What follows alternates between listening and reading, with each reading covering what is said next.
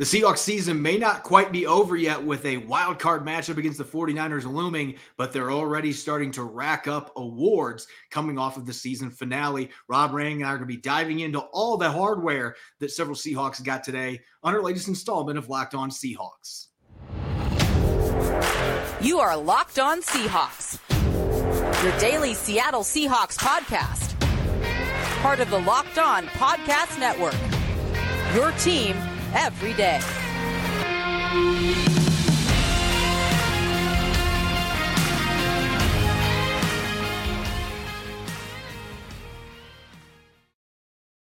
Greetings, 12. This is Corbin Smith, your host for Locked On Seahawks. Joining me for our wild card edition of Matchup Wednesday, my co-host in crime, Rob Rang. Thanks to all the 12s out there, whether you're listening in Ireland, Switzerland, or nearby in Idaho. Thanks for making Locked On Seahawks your first listen 5 days a week. We greatly appreciate it. We're drawing closer to Saturday's wild card rematch between the Seahawks and 49ers at Levi Stadium. And it's Wednesday, which means only one thing. It's time to dive into the key matchups on offense and defense, two very familiar foes as they get ready for their third matchup of the 2022 season with much higher stakes in the playoffs. Plus, we're going to be taking a look at some of the new hardware dished out to several Seahawk players today, some weekly awards, and some much-deserved recognition for one of Seattle's special team stars. We're going to dive into that as well on this Matchup Wednesday edition, which is brought to you by Prize Picks. Prize Picks is daily fantasy made easy. Pick 2 to 5 players. If they score more or less than their Prize Picks projection,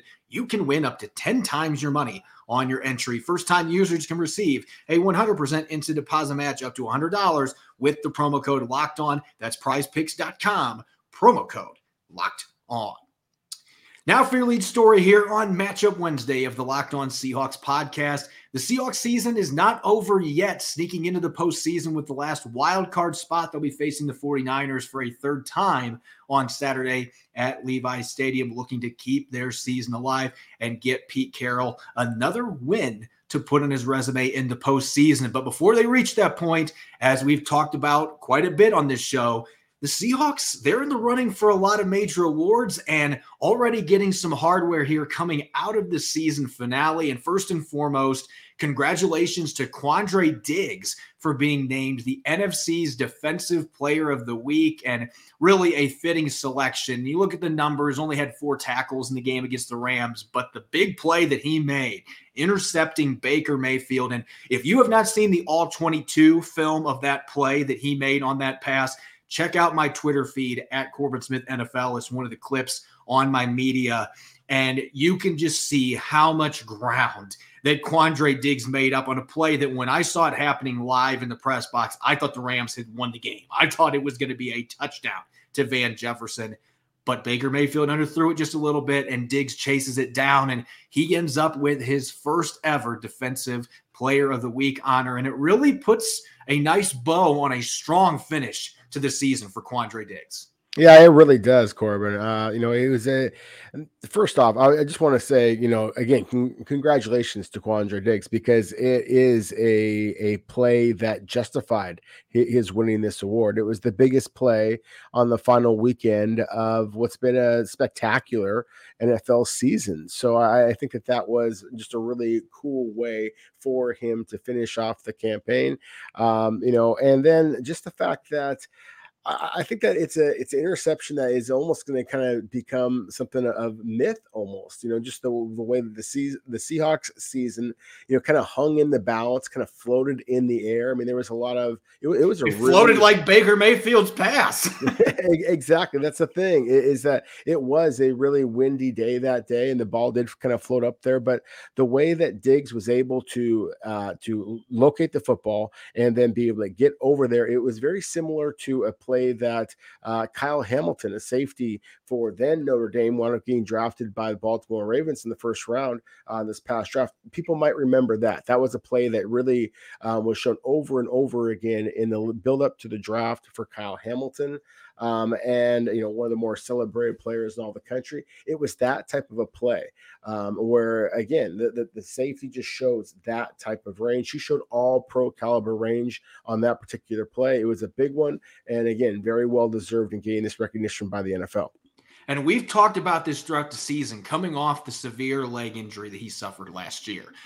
and the big contract the Seahawks gave him. In the first half of the season, no interceptions, just wasn't making any impact plays, was missing more tackles than what we've seen. But Rob, in the last 5 games, he has those 2 interceptions in these back-to-back weeks. He's had 2 pass breakups. He's allowed 1 completion on 6 targets. So he has returned to form in center field. He is the lockdown, all-pro caliber safety the Seahawks thought they were re-signing, and it just took him a while to get back into the swing of things and play at his best level coming off that injury. He even admitted that he was playing tentative at times early this year just because you're coming off a broken leg. It's a very difficult thing for a football player to do. He's looking like the number 6 that we're used to seeing, and he's having a lot of fun doing it, whether you agree with him pointing the football at Bobby Wagner along the sideline or not.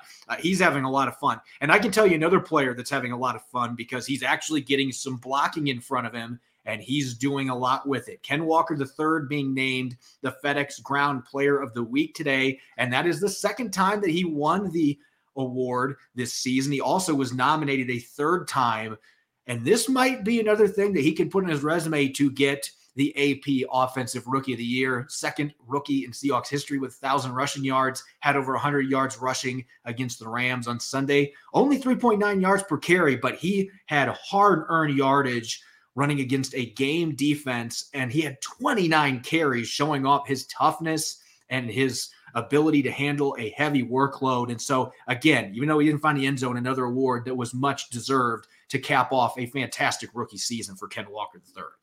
Yeah, he gets over the 1,000-yard hump. He's now run for 100 yards in 3 consecutive games. And, Corbin, he is one of those few running backs in the NFL that really is kind of worth the price of admission all by himself. I mean, just his stop-start ability, his elusiveness.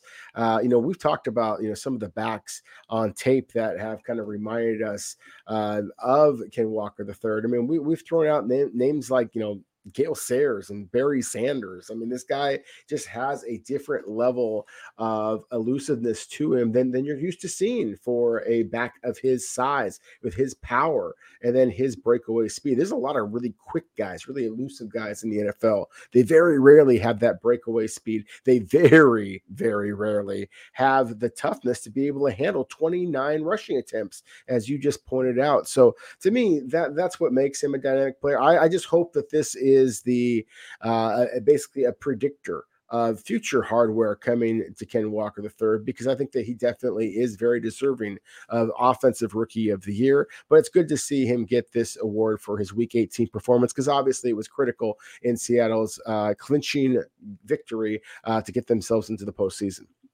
And last but not least, we got to talk some all-pros here.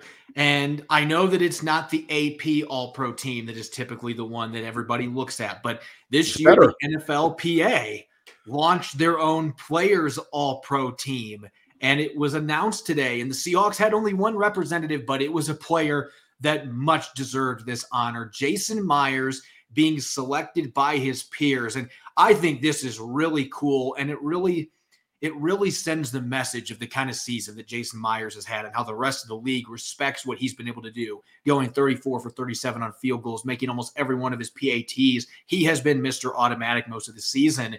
And in the balloting, this is only for active players. You only got one vote, and you could only vote for your position group or the position that you play against. In the case of kickers, you don't really play against anybody except a wall that's coming to block your kicks. So this was the kickers picking the best kicker in football. And Jason Myers was the one that was selected for first team All-Pro. And again, much deserved, because he has had a phenomenal season for the Seahawks.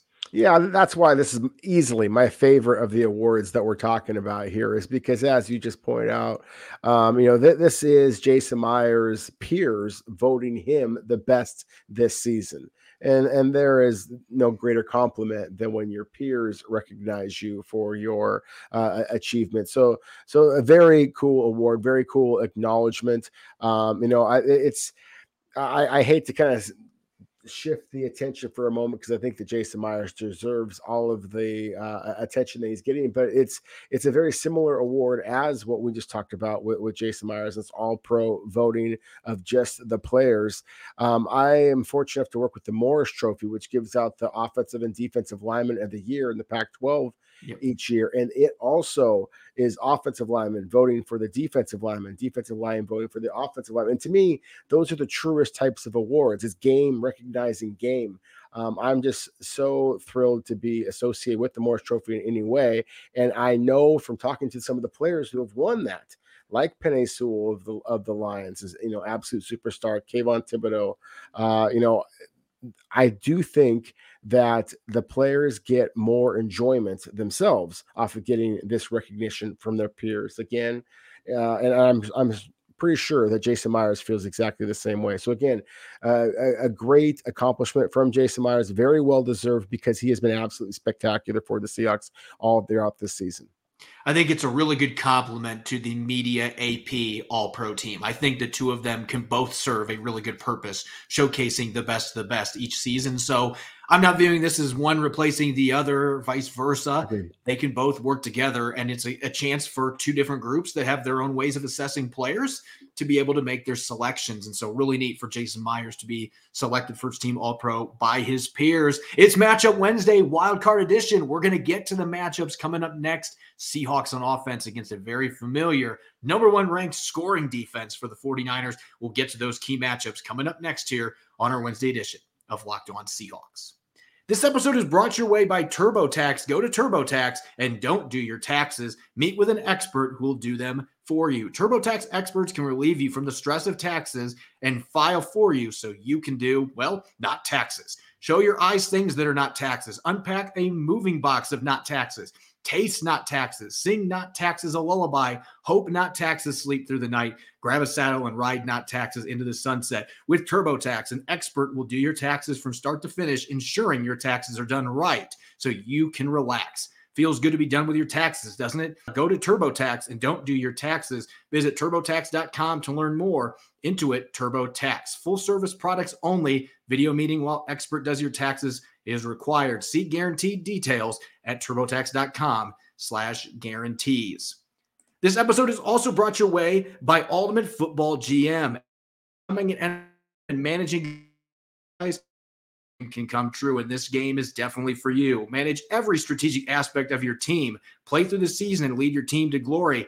You're responsible for hiring the right coaches and coordinators, trading players, making draft picks, navigating your franchise through free agency and the draft, and all the ups and downs of a season. All of this in an exciting and realistic game world. Ultimate Football GM is completely free and playable offline. Play on the go as you want and when you want to. I'm currently managing the Honolulu Sharks, and I'm now entering my second season. I've got a lot of young players. I'm optimistic about the future. Don't know if the wins are going to happen just yet, but I'm working towards beating all the other Locked On hosts in our virtual league. It's a blast, and our listeners should join in the fun in their own league. Locked On Seahawks listeners get a 100% free boost to their franchise by using the promo Locked On. That's in all caps in the game store. That's Locked On in all caps. So make sure to check it out today. You can download the game by visiting ultimate-gm.com or look it up on the App Store. That's ultimate-gm.com, Ultimate Football GM. Start your dynasty today.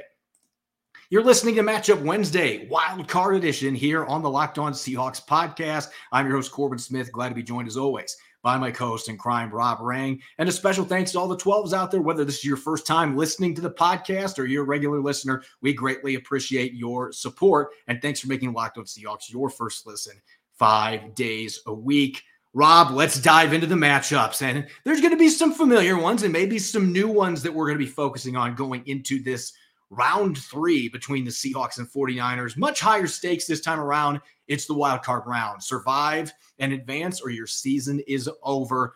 Let's talk Seahawks on offense going up against the 49ers on defense. And this is the number one scoring defense in the NFL for a reason. And I'm pretty sure that there's one player that you can circle and highlight who really is the centerpiece of this dominant defense that the Seahawks are once again going to have to worry about getting after Geno Smith. Yeah, I think that if you're going to try and slay the dragon, then you have to really go for the dragon, and that being the very likely NFL Defensive Player of the Year this season. I think that Nick Bosa, certainly deserves that. Those of you able to see it on YouTube can see his production so far this season: 61 tackles, 18 and a half sacks, 90 quarterback pressures. I mean, Nick Bosa has been absolutely phenomenal. He's dominant against Seattle, and not statistically. I think he has 3 sacks against the Seahawks to this point in the season, but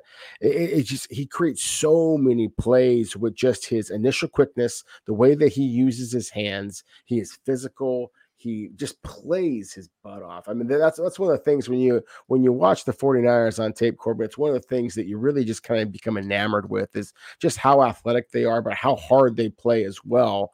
And Bosa is the epitome of that. They're going to move him around. He's going to line up against Charles Cross as well as Abraham Lucas. Both of Seattle's rookie tackles are going to have their hands full. It's one of the biggest reasons why I argued yesterday that Seattle should be employing extra blocking to help. No matter what you do, Nick Bosa is going to get his. Can Seattle block the rest of San Francisco's defensive line? Because I think that you're talking about a player who can take over this game. You just want to try and limit him to a certain amount of damage. Yeah, I don't want to understate what he's done against the Seahawks. As you mentioned, 3 sacks, 8 quarterback hits, and that should probably be 4 sacks. I guess it wouldn't have been a sack because Geno Smith threw a pick 6, but they called it roughing the passer. I thought that was a gifted call for the Seahawks in that last game. It looked pretty clean to me, but he has been living in the Seahawks backfield. He's been living in everybody's backfield. That's what he does. 90 pressures is flat out ridiculous, but that's what this guy does. He plays with a relentless motor. He wins with speed. He wins with power. He wins with technique. He is the total package. And Charles Cross and Abraham Lucas in the first matchup, even though Bosa had 2 sacks in that game, I thought that the tackles held up fairly well in that first game. Even though Seattle lost by 20 points, I thought they did a decent job. A lot of the pressure was coming from the interior. In the second matchup, though, the 2 rookies combined giving up 7 pressures and 3 sacks. Bosa having 1 of those. He dominated both of them, regardless of what side he was on. If there's a silver lining, Abraham Lucas, the patellar tendon injury that was bothering him when these 2 teams met in week 15, he looked healthy last week after sitting out a week.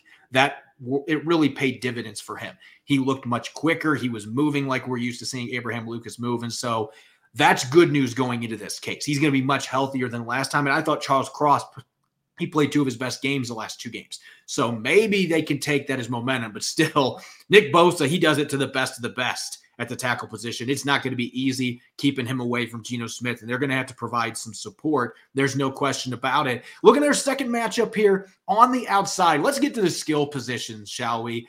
DK Metcalf is going into the postseason in a pretty significant slump because he only had 3 receiving yards 2 weeks ago against the Jets. Sauce Gardner and company held him down. And in this past game, didn't have much yardage either against the Rams. He's been held in check, and a couple of throws to him were interceptions. The second one, no blame for him. The first one probably could have ran his slant a little bit crisper than what he did, but he's going to be going into this game on a little bit of a slump. And the 2 games against the 49ers this year, his production was meager. It wasn't as bad as the last 2 games, but he has yet to go over 80 yards in a game against them. He has not scored a touchdown. Tyler Lockett had 107 yards in their first matchup, had almost 70 the second matchup before he broke his hand a few weeks ago, but he has not scored a touchdown either. So even though there's been some yardage, neither one of these guys have been able to find the end zone. The Seahawks in general have not been able to find the end zone often against this 49ers defense. And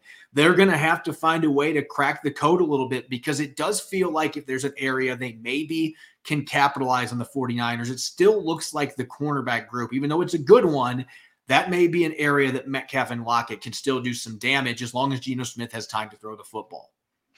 Yeah, that's the thing. I mean, the 49ers front is just so darn good. I mean, their front is great. Their linebackers are great. Their safeties are pretty darn good, and their corners are pretty darn good as well. So trying to find some type of weakness in this defense is very difficult to do. I think that the cornerback play actually has been really one of the real surprises for the 49ers this season. They brought in Charvarius Ward, and he has been spectacular. He's only allowed 3 touchdowns all season long. One of them was a Tyreek Hill, a long play that doing the Tyreek Hill special. One was Devontae Adams, and then inside the 5-yard line, a Devontae Adams special. And then there was one that they basically assigned to him, a PFF assigned to him at least, that was he got lost in zone coverage. But otherwise, and that was in week 1. otherwise, he has been just blanking everybody. And so to me, that's one of the really interesting matchups. The 49ers are typically going to line up Ward, who is big and physical, 6'1", 205 pounds, against DK Metcalf.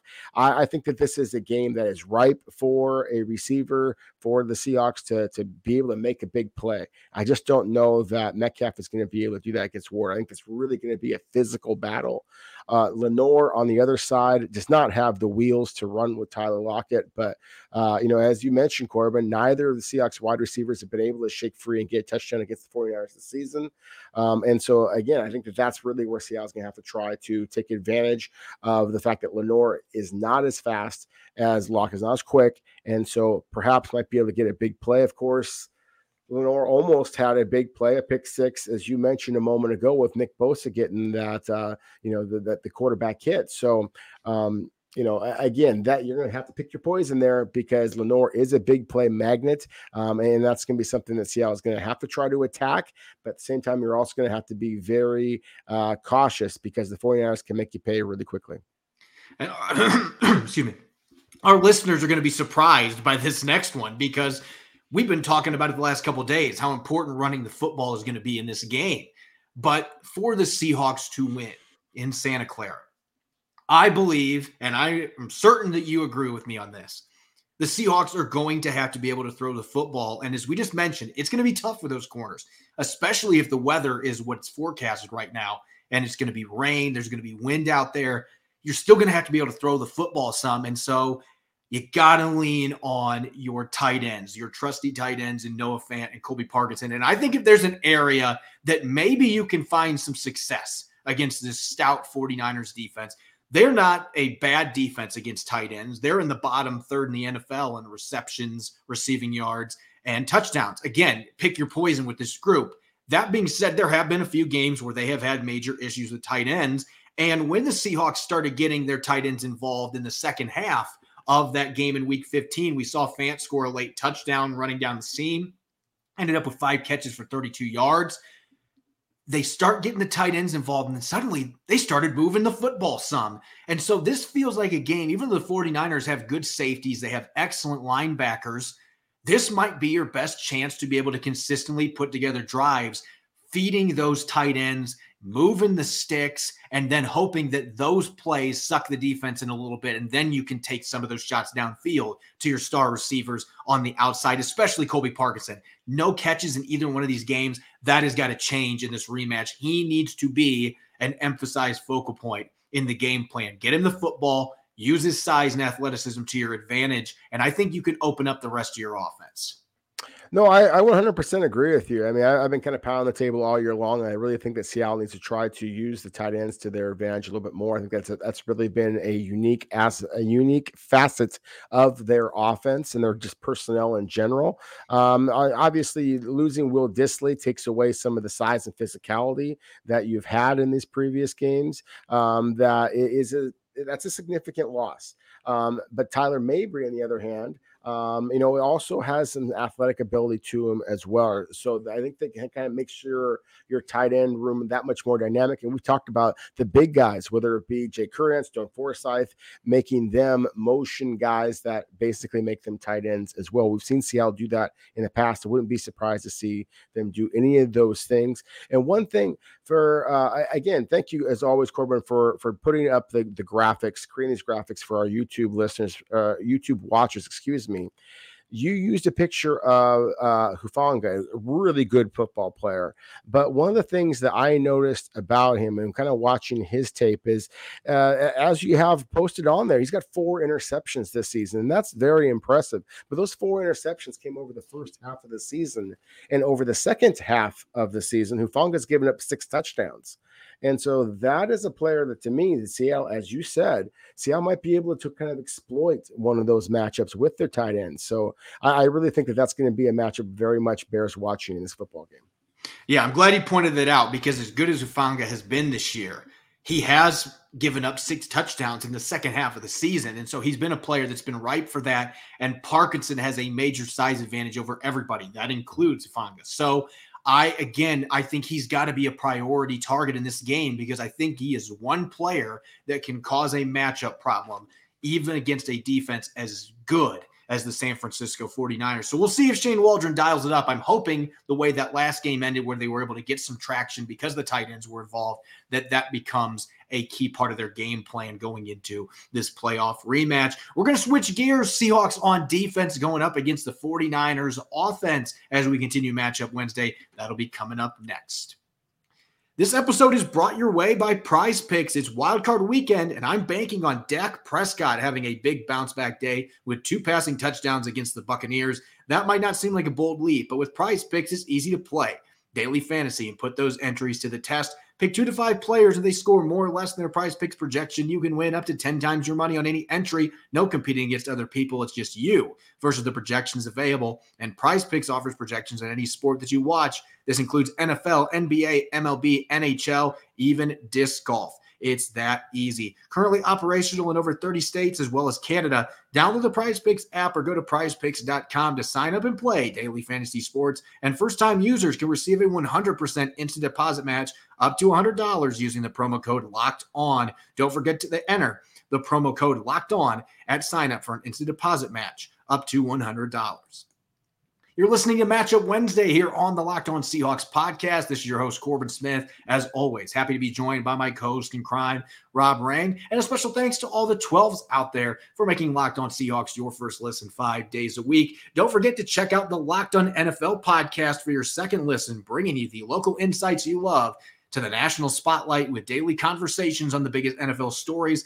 The Locked On NFL podcast is available on YouTube and wherever you get your podcasts. Continuing Matchup Wednesday, Wild Card Edition, we just broke down 3 key matchups for the Seahawks on offense going against the number 1 scoring defense for the 49ers. Now we're going to switch gears. A Seahawks defense that has been playing better the last 3 or 4 games going up against a 49ers offense that isn't the most explosive, isn't the flashiest, but they're loaded with playmakers. They got a good young quarterback that's handling everything that's thrown at him in Brock Purdy. So this is not going to be an easy assignment for the Seahawks against a team that has scored a lot of points the last 5 games in the 49ers. So let's get to our matchups here. And Rob, this is going to be a little bit of a switch up from what we typically do. Normally, this is all about the players, but Pete Carroll mentioned that this is a little bit of a, I think when you third match, the coaching and the small adjustments matters more than it does in any other game, especially when it's the playoffs. Yeah, and so that's why I think that we talked about showing Pete Carroll versus Kyle Shanahan and how they have done against each other. And they've played a total of 12 games against each other. And those of you watching on YouTube or watching live, again, thank you as always. But for those of you who are not, then I'll just read off the record. Pete Carroll is 8-4 against Kyle Shanahan in those games. And so I think that is something that kind of you have to think about a little bit in this football game. I think there's so many things that suggest that the 49ers are just going to be able to roll over the Seahawks. And yet when I see some of the videos and things that the Seahawks are producing, when I listen and really pay attention to the body language of Pete Carroll, of DK Metcalf, of Geno Smith in their press conferences leading up to the 49ers game, there's a quiet confidence there. There's a looseness there that I think is kind of encouraging. And I think that who better to encourage that than Pete Carroll? You know, the king of optimism, and I would not be surprised at all if he just kind of, shines up the rings a little bit and just says, hey, follow me, boys. I've done this before. Yeah, and I think this is going to be a critical game for just, again, those real small adjustments on defense. And the players have to execute it, obviously. That's always number one. And there's been the busted coverages against Kyle Shanahan's offense, and he puts you in positions where that happens because he's great at scheming things up. But Carroll in the past, even though they've lost both games, the 49ers this year, has had a lot of success against Kyle Shanahan. So maybe he can do it again in the biggest of stages. And the Seahawks can find a way defensively to make this a very interesting game. As far as matchups go, there's one that is extremely concerning to me. And I know that they looked pretty good last week without Jordan Brooks against the Rams. But you're now going to be dealing with a team that's going to have both Christian McCaffrey and a healthy Deebo Samuel, who returned last week in the season finale. And so you're talking about 2 of the greatest Swiss Army knives in the entire NFL. You can line them both up in the backfield. You can line them both up all over the field at receiver, whether in the slot or out wide. I mean, at least in the case of Samuel, he is a wide receiver. And McCaffrey could be a wide receiver with ease, and maybe that's what he'll do at the end of his career once his running back days are over with. But both these guys have really good hands. They're explosive. They create after the catch. And so you've got to worry about Cody Barton, Tanner Muse, if Alexander Johnson gets called up again. Whoever's playing at linebacker without Jordan Brooks, not just defending these two as running backs, but having to worry about them coming out of the backfield with their route running ability and their ability to do damage after the catch. I think that this is a matchup that really could be a deciding factor in this game just because of how explosive both those players are and the ability to really mix and match wherever you want to put them on the field. That creates a lot of complications for the defense. Oh my goodness, it's an absolute nightmare. I mean, it really is. And it's not just McCaffrey and Deebo Samuel, as terrific as they are. I mean, George Kittle is dynamic. Kyle Juszczyk is dynamic as well. The 49ers, it's fascinating. They are kind of the opposite of most NFL offenses right now. Just about every other team out there, it seems like it is building with the wide receiver position first and then prioritizing tight ends and running backs. And the 49ers have invested first round pick in Brandon Ayuk, for example, but Deebo Samuel was a second round pick, and yet he has just become, as you said, I think very accurately, one of the true Swiss Army knives of all of the NFL. And Christian McCaffrey, I mean, my goodness, you got to give the 49ers some credit.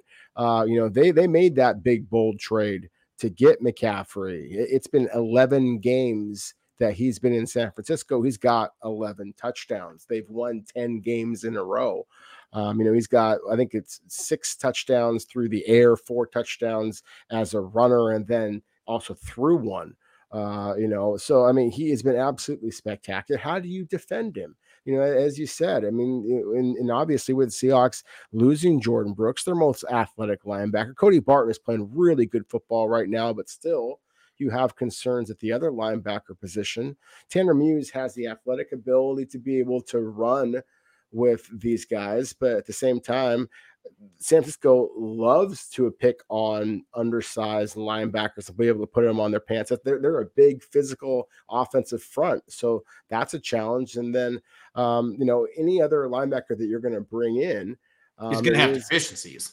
Exactly. And so it's just a huge matchup. I agree with you. To me, this is the matchup I think that the Seahawks need to be the most worried about on the defensive side of the ball. It's the matchup that basically is going to determine whether this is a close game, the kind of game that Pete Carroll is hoping for. They can keep close and then win in the very end, or if the 49ers are able to get out to a little bit of a lead in the first quarter, they could just steamroll Seattle because of their advantages in this exact matchup. So yeah, this is definitely the one you got to be focusing in on. And if they can get that running game going and start steamrolling, as you mentioned, that could be a real problem at the tackle positions, because Trent Williams, if you've ever watched highlight reels of Trent Williams, especially since the 49ers got him, he is the definition of a steamroller, an incredible athlete for his size, gets out in space, and he's nasty, throws people to the ground, bulldozes. He is a pancake machine. He is a walking IHOP out there on the field. He's big enough to be an IHOP. And he's a real problem for everybody that he goes against because he's one of the premier tackles in the league. So I'm not just looking at this from a pass rushing standpoint. You're hoping that Uchenna Nwosu, Darrell Taylor, Boye Mafe, Bruce Irvin can get some pressure on Brock Purdy when the 49ers throw the football. But you're also hoping that those guys can set a hard, firm edge, because Kyle Shanahan is going to try to push the issue. He's going to try to get off tackle and take advantage of what has been a weak spot most of the year for the Seahawks, containing off the edge, holding up physically. Boye Mafe's really helped this defense from that perspective. But even for him, this is a different game when you're going up against Trent Williams, and Mike McGlinchey's playing some of his best football the last 3 or 4 games. So I think this is another matchup that is going to play a major role in whether the Seahawks can win this game or not. Their edge defenders not only need to be able to get some heat on the quarterback, but they are going to have to hold firm off the edge to keep this run game from exploding. If they can't do that, the game's already lost. Yeah, exactly. That's the thing. You're going to have to earn your opportunities to rush the passer because the 49ers aren't just going to give you those. I mean, there's going to be some play action passes where they're going to take advantage of the fact that Seattle and everybody else there knows that the 49ers is going to run the ball right down Seattle's throat, or at least that's going to be the initial game plan. It has to be. I mean, Kyle Shanahan to me is one of the absolute best game caller or play callers, excuse me, in the game today. And he would be a fool not to try to take advantage of what has been a very leaky Seahawks run defense. I have further concerns again because of the weather. It's just simply harder to hold up in the running game when it's muddy and slick outside. And so that is something that I think is going to just hurt Seattle that much more. At the same time, again, I think that because everybody knows that the game plan is likely to be to try and run the ball right down Seattle's throat, then I think that you are going to see Seattle kind of bow up at least at first.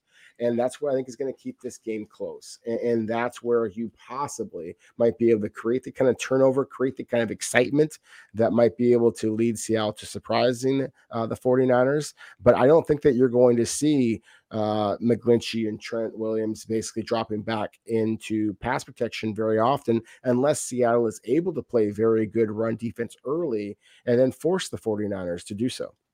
Yeah, that's got to be your priority. Can you force Brock Purdy to beat you? And I know he's been very good, has not made a lot of mistakes. But if you let the 49ers get that run game rolling downhill and they can rack up long drives, you have absolutely no chance. They've got to find a way to slow down that run game. And I think a big part of that's going to be the edge guys holding up against two very good tackles for the 49ers. And last but not least, we got to save this individual player because – in particular, the last two games he has played in against the Seahawks, which were both at Lumen Field, interestingly enough, George Kittle has really emerged as the new Seahawks killer. And his overall numbers this year, he did not have the best year of his career in terms of reception receiving yards, but he scored 11 touchdowns, and a lot of those have been since Brock Purdy took over as the quarterback. He has been leaning heavily on George Kittle, and why not? He is a rookie quarterback's best friend when he got a big athletic target like that can create after the catch like Kittle can. In his last two games against the Seahawks, Rob, 13 receptions, 274 yards. I'm laughing reading that line right now. And 4 touchdowns. Again, that's just in 2 games. 274 yards, 4 touchdowns. That is a season stat line for most of the tight ends in the NFL. And he's done it in the last 2 games against the Seahawks. And so you could look at the linebackers here because they're going to get their coverage matchups against George Kittle. But I'm looking at Quandre Diggs, who had a couple of missed tackles on George Kittle on touchdowns in that last matchup. He's got to bring his hard hat. If Kittle gets the ball in his hands, you got to get him to the ground. And Ryan Neal, he's been limited in practice the first 2 days this week. I think that's a positive sign after missing the last 3 games and not practicing at all that he is in the right direction. They need number 26 back in this game because he made a really nice play on Kittle in that last game where he knocked the football out of his hands. He plays with enough physicality and has the athletic ability to be able to defend George Kittle. So you need number 26 healthy in this football game. Jonathan Abram and Tease Tabor have done a nice job filling in, but you can't go into this game. I guess Abram did okay against Kelsey a few weeks ago, but still, Ryan Neal, I think, is one of the big X factors in this game. Can you get him back healthy and make sure that he's there to cover George Kittle? Because if not, even with him out on the field, they had so many issues last time. And he's another one of those players that can truly be a game wrecker at the tight end position. And Kyle Juszczyk as well from his fullback spot. Yeah, I mean, Ryan Neal really has played very well against George Kittle in the past. And so that's a huge, development to kind of follow for the Seahawks. If Neal is able to play, then as you said, Jonathan Abram has done pretty well, including against Travis Kelsey, but Abram doesn't have Ryan Neal's length, his ball skills. And so I think that would give Seattle a more of a ball hawk like Diggs in the backfield and just make them that much more dangerous. I think that's where very likely to be where you might be able to get an interception from Brock Purdy is going to be a deep ball over the top. In fact, that's one of the things I think that you're going to see the 49ers try to do is kind of going back for a moment about establishing the run and all of that. I wouldn't be surprised watching the way that the 49ers use Deebo Samuel. He had been out for 4 games, ankle and knee injuries, comes back in week 18 and played against Arizona sparingly, only had 2 catches for 20 yards. and looked a little bit gimpy, but I wonder if they weren't kind of playing possum a little bit for the playoff run.